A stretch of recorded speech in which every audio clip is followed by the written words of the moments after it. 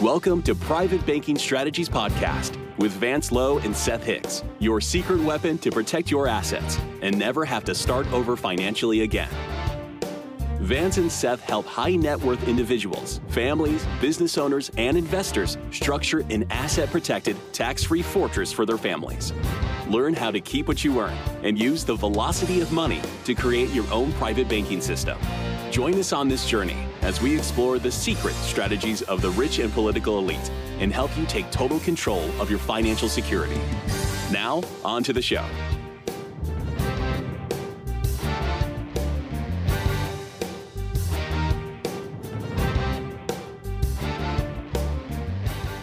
Hello and welcome to Private Banking Strategies with Vance Lowe and Seth Hicks. Gentlemen, so good to see you. How are you?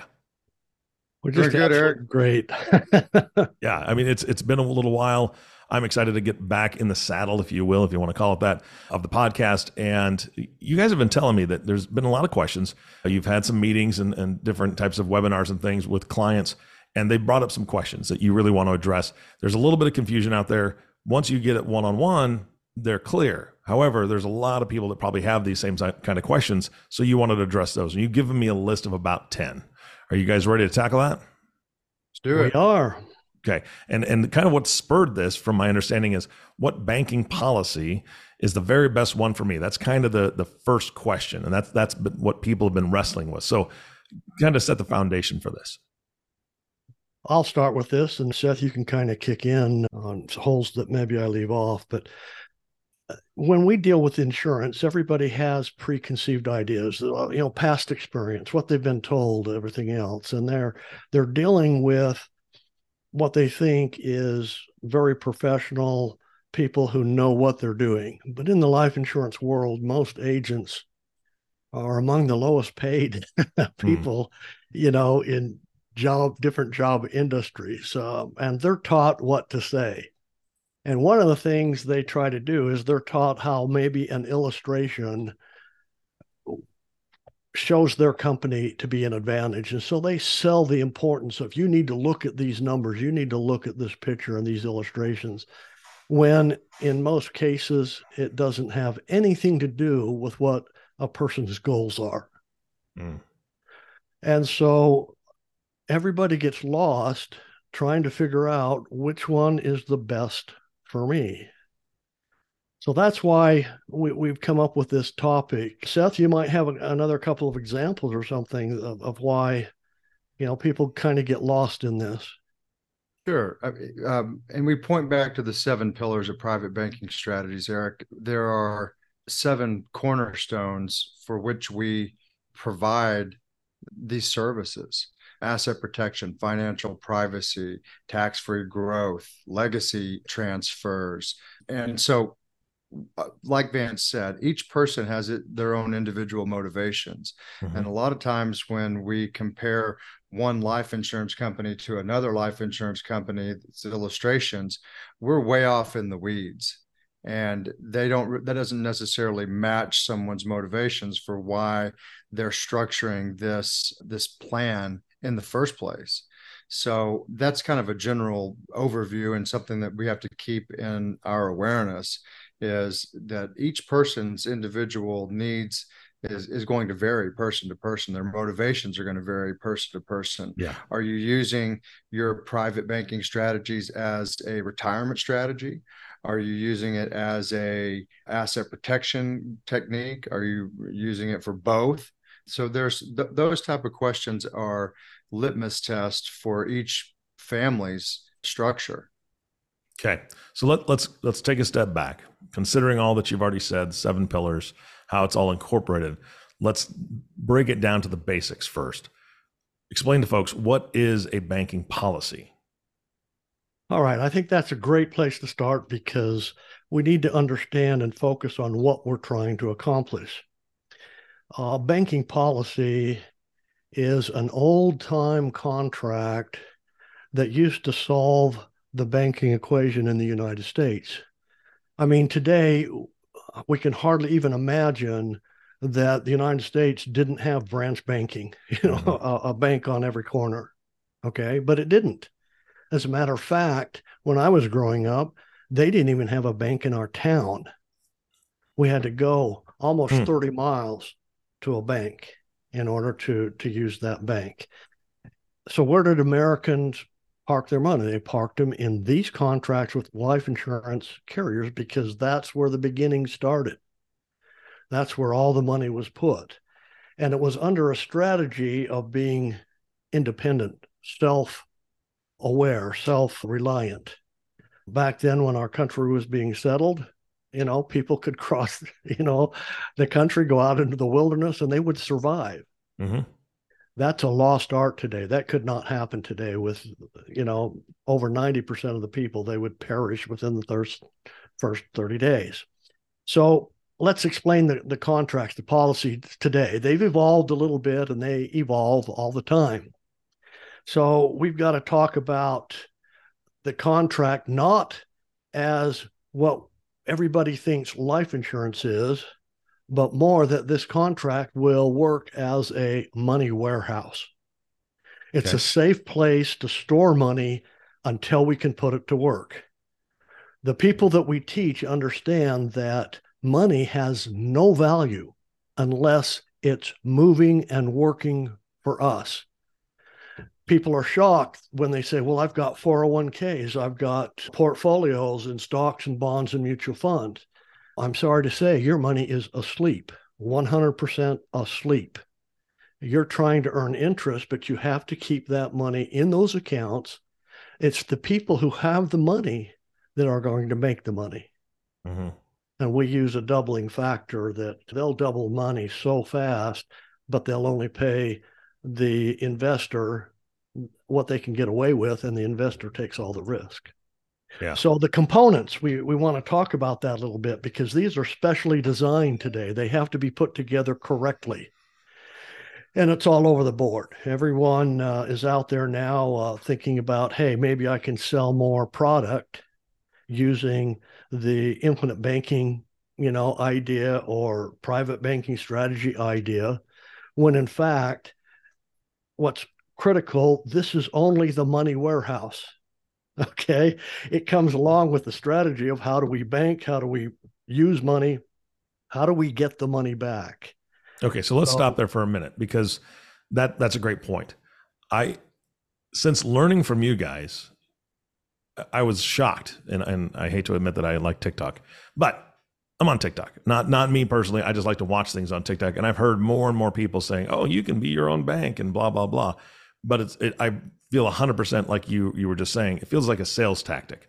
So let's talk about how that banking policy is put together, because as important as it is for all the strategies, let's talk about how that's put together so we know how it's different than what people are just, that 60-second snapshot on TikTok that is going to change someone's life forever. All right, let's do that. Seth, be sure to chime in on something if I'm leaving a hole, okay? Sure. Yeah. Make sure that we have an open mind here. So the contracts are put together. They are life insurance, but we reverse engineer them. It's not about solving your death benefit needs. You're told right up front, we are not going to solve any death benefit needs. Mm-hmm. But it will come with some insurance, but it will be the absolute minimum we can get away with without it causing a modified endowment. We call them MECs. A MEC would be an instrument that is taxable and traceable by government. If it is a non-MEC, then, we get all the tax, favored treatment on these contracts. So sometimes that bar moves a little bit. They move a little bit different with each company because government is not organized, and they've come up with the MEC numbers independently for each company. And so it's very hard. And that goes into looking at numbers and things like that. Every company is very hard. And when you're told to look at the illustrations, we're not even qualified to look at it. We don't even know what we're looking for. We see a number and we assume that, oh, that's a good number, and therefore it's better than the other companies. So let's make a decision on that. And it's like the difference of yield versus average rate of return. If you ask the right question, you get the right information. If you ask the wrong one, So the first part is ordinary base premium, ordinary whole life, designed to be paid throughout a lifetime. Okay, we need some of that.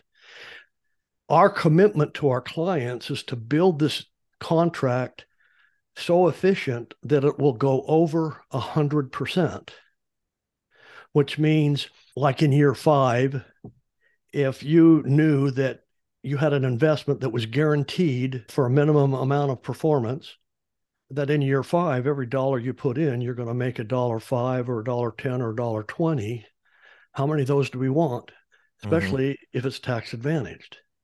So putting one of these contracts together is like setting up a company. And we actually use all companies, all American history of business is stemmed from the experience of life insurance and base premium, base whole life insurance. A premium or a new startup company usually is not profitable until 5 years, 3 to 7 years. Okay. And it's that cash value in the base premium that appears somewhere between 3 and 5 year period. Well, that's only one component, and that's a small component. But the father of this idea, R. Nelson Nash, he did a lot of experimenting, and he came up with, you know what?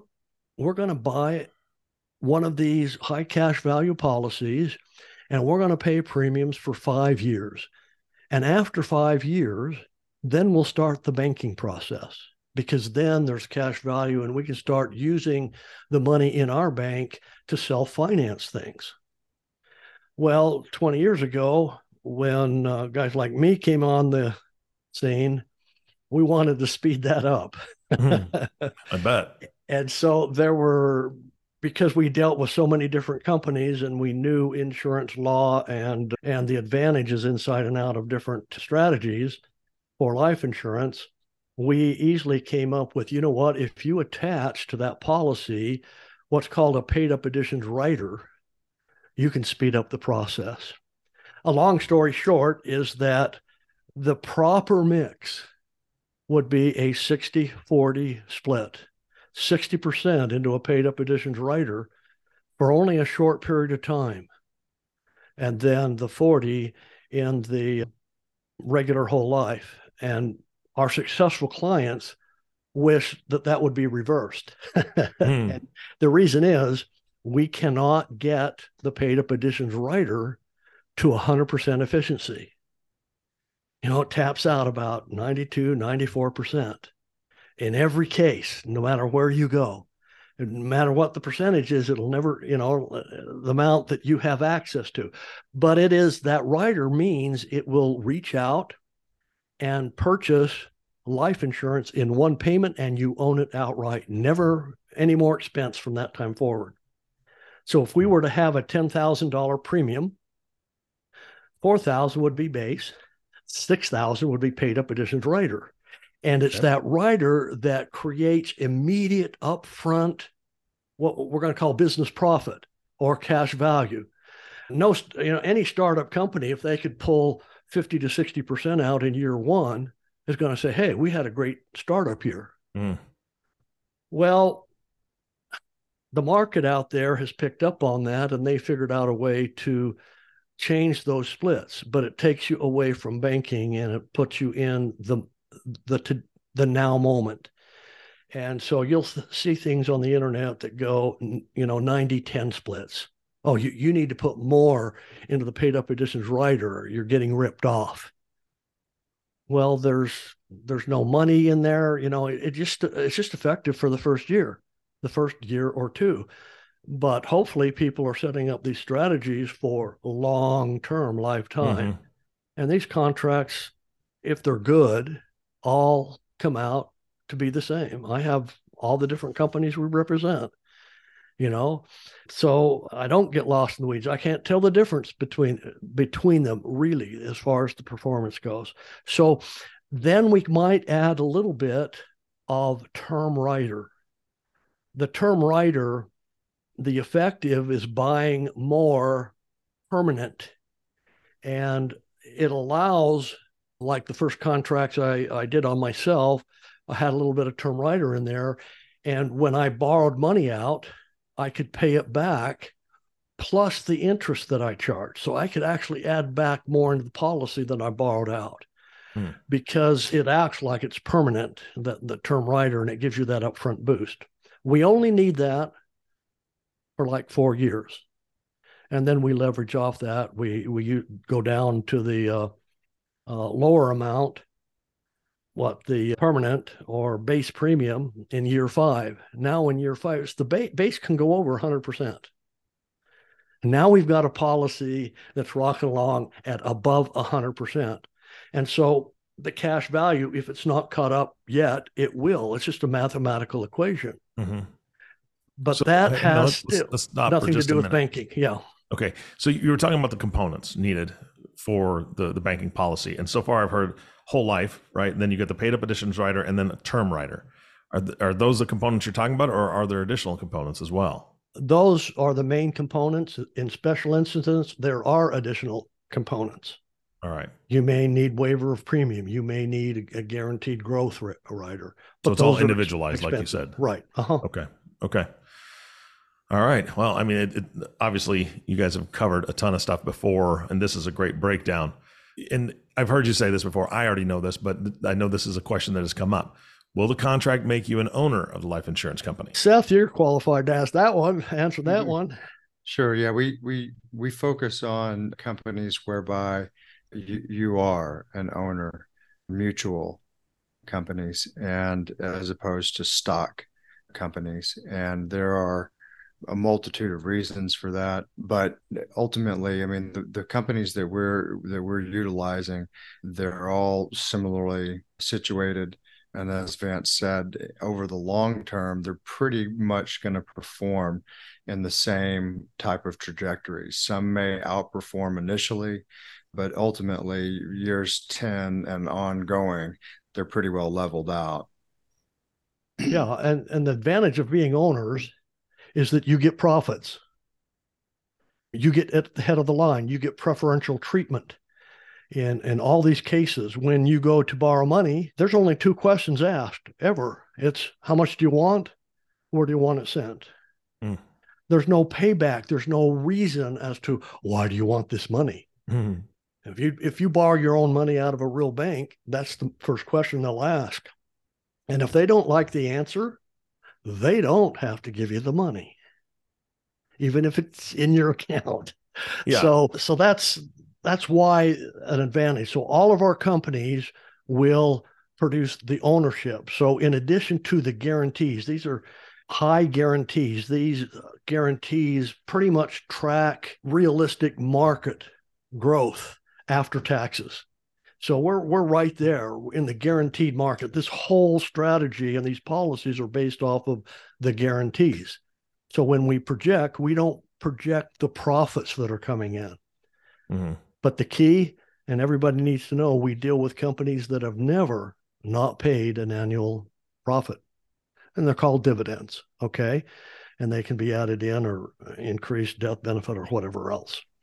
Okay, you brought up death benefit. Earlier you said that you're not solving for death benefit, and we've talked about that a little bit before, but break that down a little bit for me, because the insurance has a death benefit, right? But you're not solving for death benefit needs. Let's say we've got an average 45-year-old, they want to do $25,000 into their bank each year. The minimum death benefit, if they're really good and healthy, might be $500,000. Okay. Mm-hmm. And so that's the minimum that we can't go below that, or we break this MEC rule and things are taxable. Also, you can't put more than when you started. When you set the contract, you never can put additional premium in.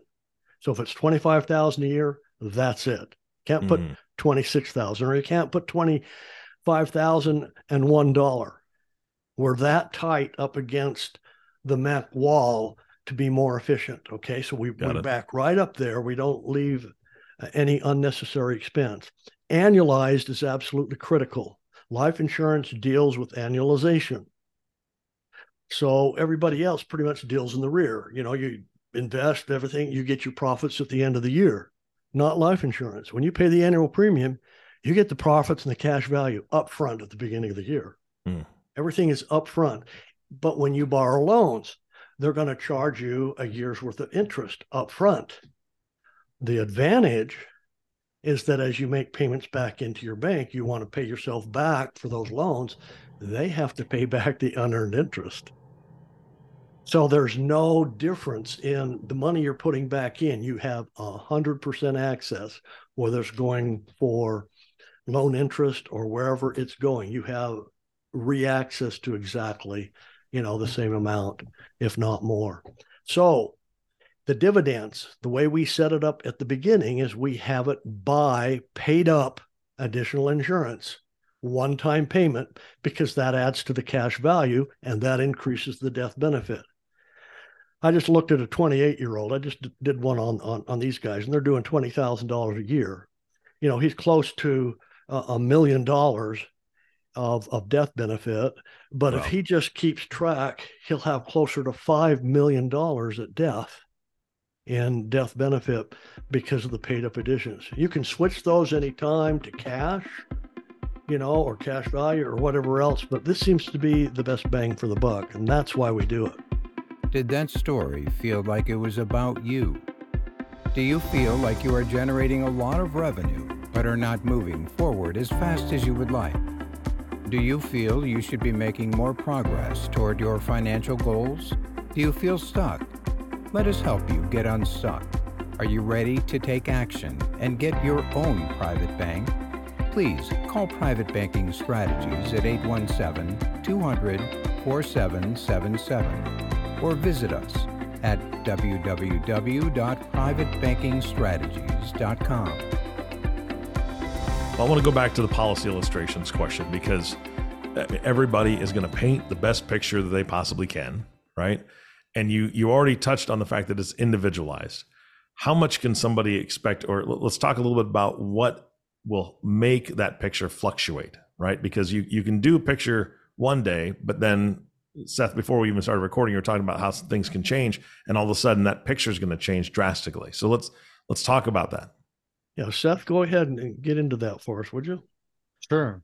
So the illustrations are based on a particular person's health and their premium amounts that they're putting in, and they're doing calculations on a spreadsheet forecasting if things are made, exactly according to the illustration. But if money is borrowed out of the policy, you've taken policy loans out at a certain date, that affects the calculations.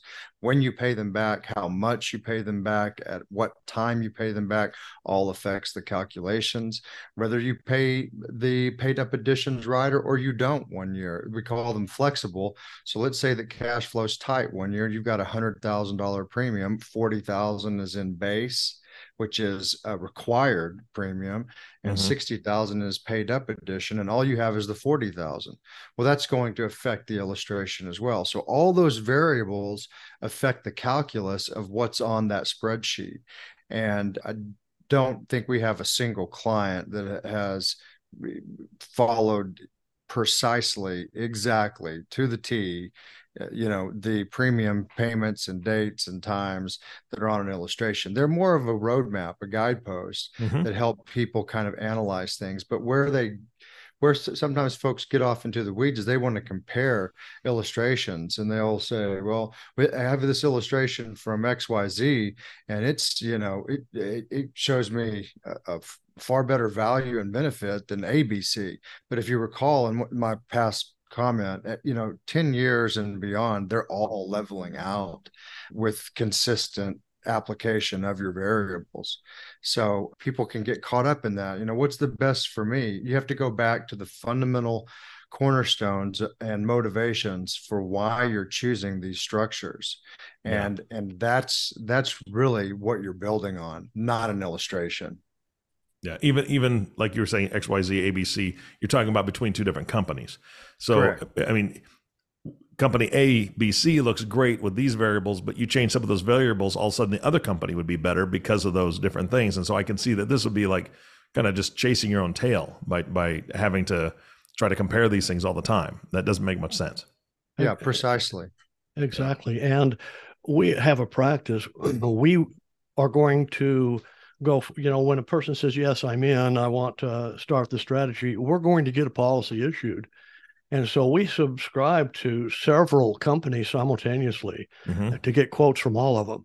And this is where the confusion comes in. Usually the one company falls in love with you, and there might be a company that has a heartburn because of the color of your hair, whatever it is, so we need to know that.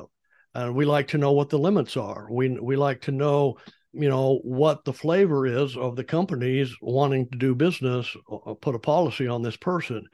And that also is information for future growth, other strategies once we implement the program. So that's, one of the most confusing things is that people, they want to do the right thing. And so they fall back on what they've either been taught or they've been told. And as I do research in some of the other areas and some of my hobbies, everything is being told or taught on the internet, and it's not necessarily true. Some of it's just downright wrong. Yep. And so we all have to test that out, and we all have to do it. But this is where the advisor also comes in.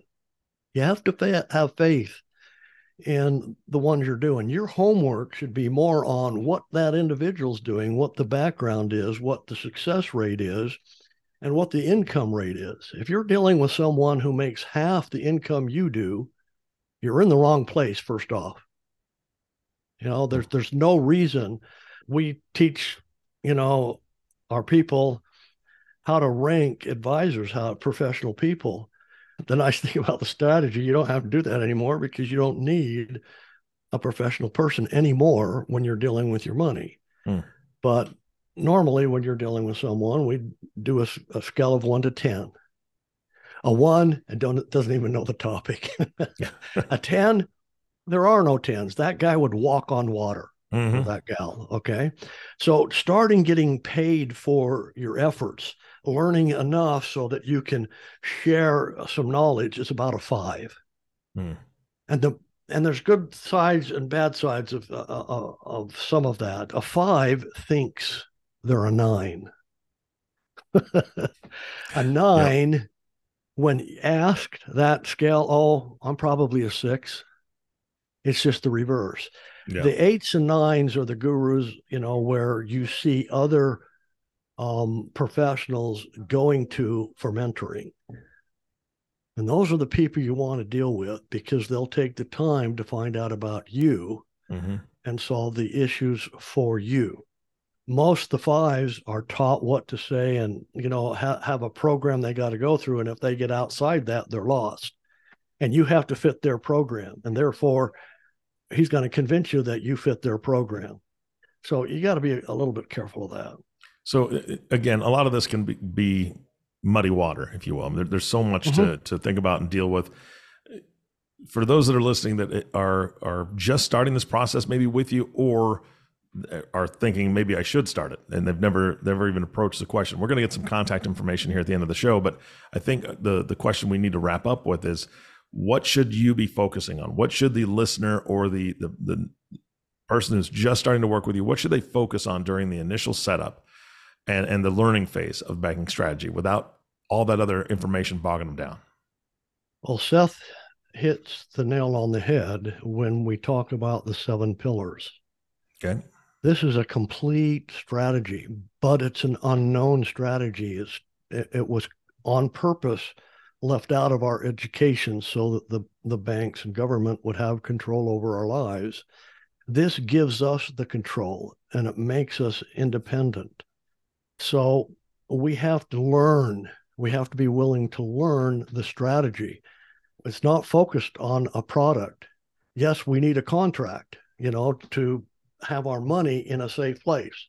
Okay, that's why we have that contract, is that we get control, we get tax advantage. Okay, but the strategy of using money, being able to put it out there, our principal, and getting back all our principal, never spending it again, living the laws of money, the 10% rule, never spending principal, working off of a well-designed plan, are things that are consciously decided upon. people who do it win by default. They're not going to fail. But the people who don't complain, why am I where I'm at? Why am I so frustrated? Why is this? Nelson Nash, in his book, Becoming Your Own Banker, has 5 laws. Those are laws that need to be defeated on a regular basis. If you're able to do that, you win by default because nobody else can. And then the banking equation. People just are flabbergasted that, when we say, look, how would you like to get back 100% of your monthly expenses every single month? And if you got it back, would you then be spending your principal? And they say no. And can you really do that? We don't even have to be present. And it's not even going to take 20 minutes. And you'll have no shadow of a doubt. But it's not the way you're thinking today. Yeah. We want to end up with, Eric, we gave them a promise, and we're going to tell it to them now. What banking policy is the very best one for you? We're going to share that with you before we end. Okay. But Seth, tell them, I just touched on why this is so important with the 7 pillars. Give us a little bit more. Sure. Well, Eric, you've got, certain high net worth individuals that are flush with cash, and they're feeling very unsafe with bank failures, potential bail-ins, which we've discussed extensively, but it bears constant discussion and repetition. They don't want their cash sitting in potentially failing bank institutions. They want them in a bulletproof fortress. That guy's motivations are much different than the single mom who's got $5,000, a year for a premium that she wants to parlay into real estate investment. So we have to analyze each person's needs case by case. And the 7 pillars are pretty much a 360-degree paradigm.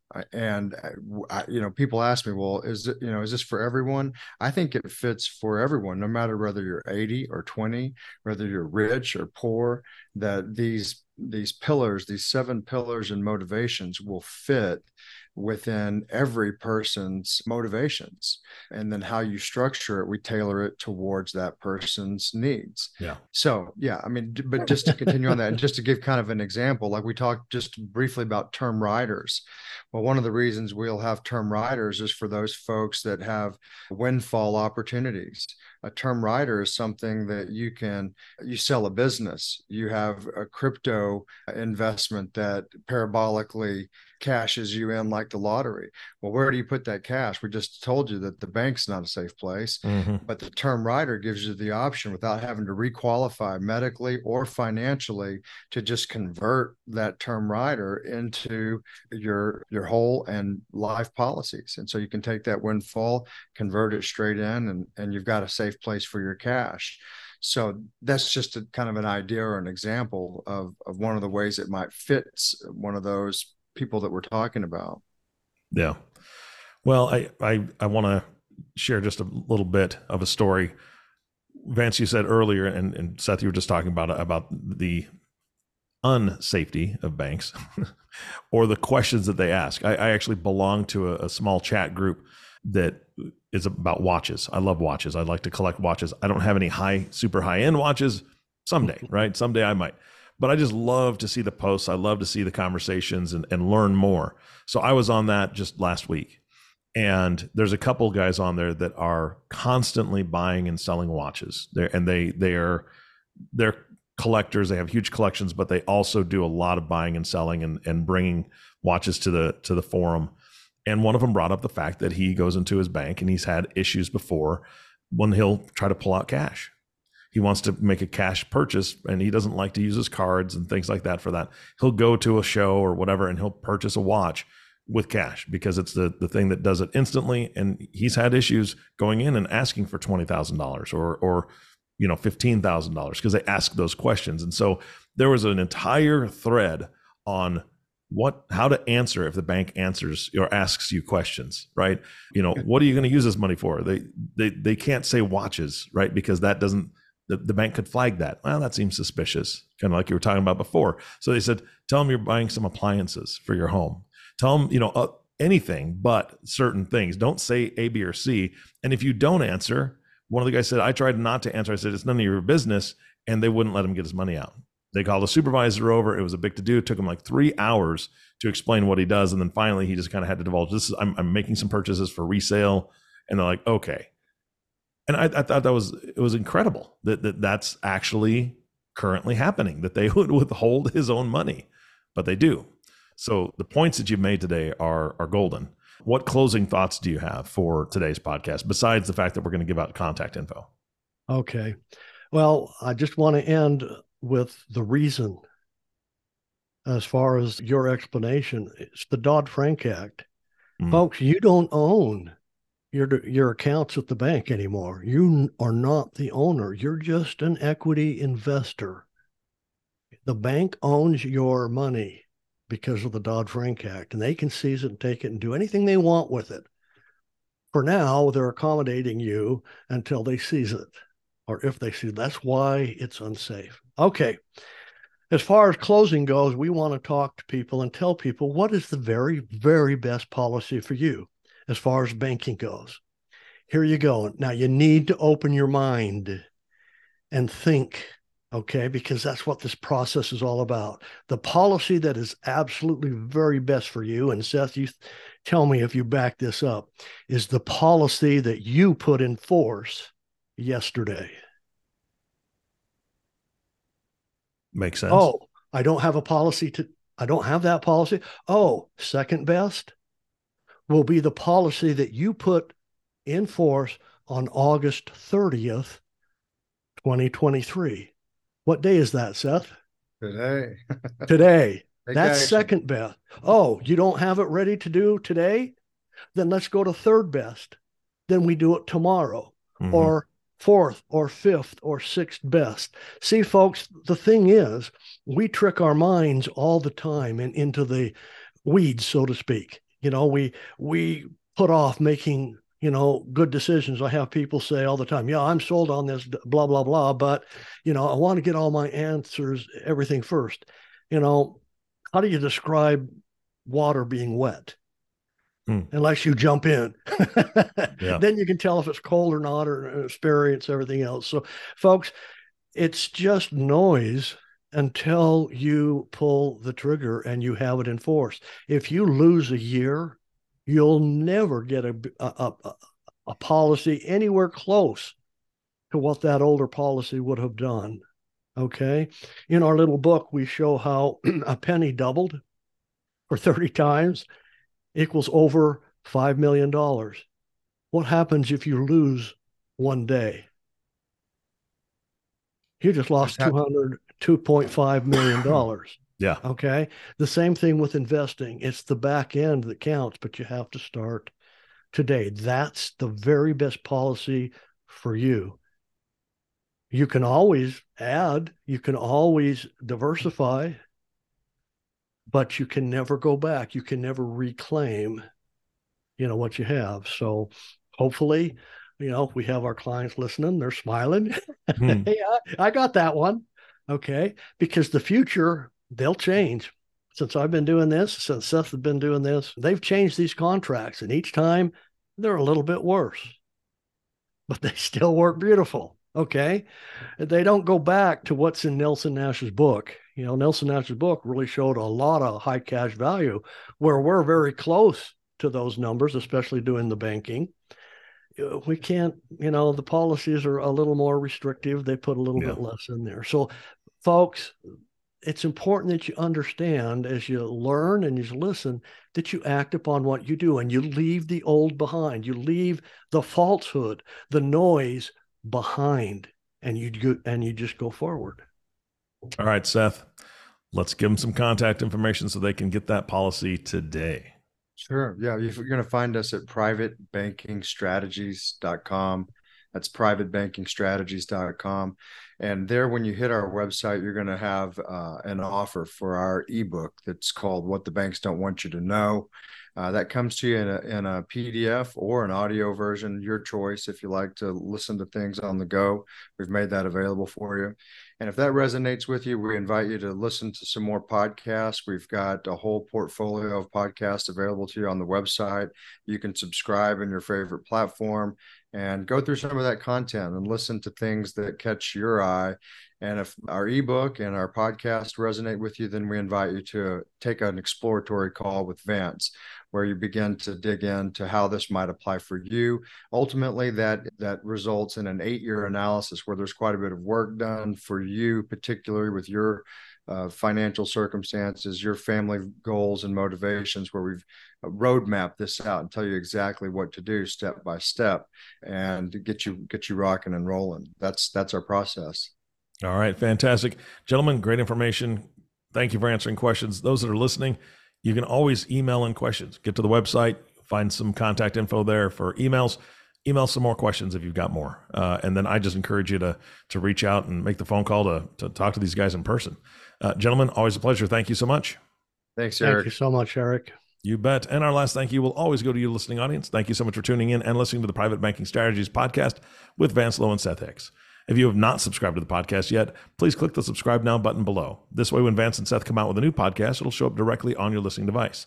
And we humbly ask that you share this podcast, rate it, and leave a review, as this actually does help others find the show.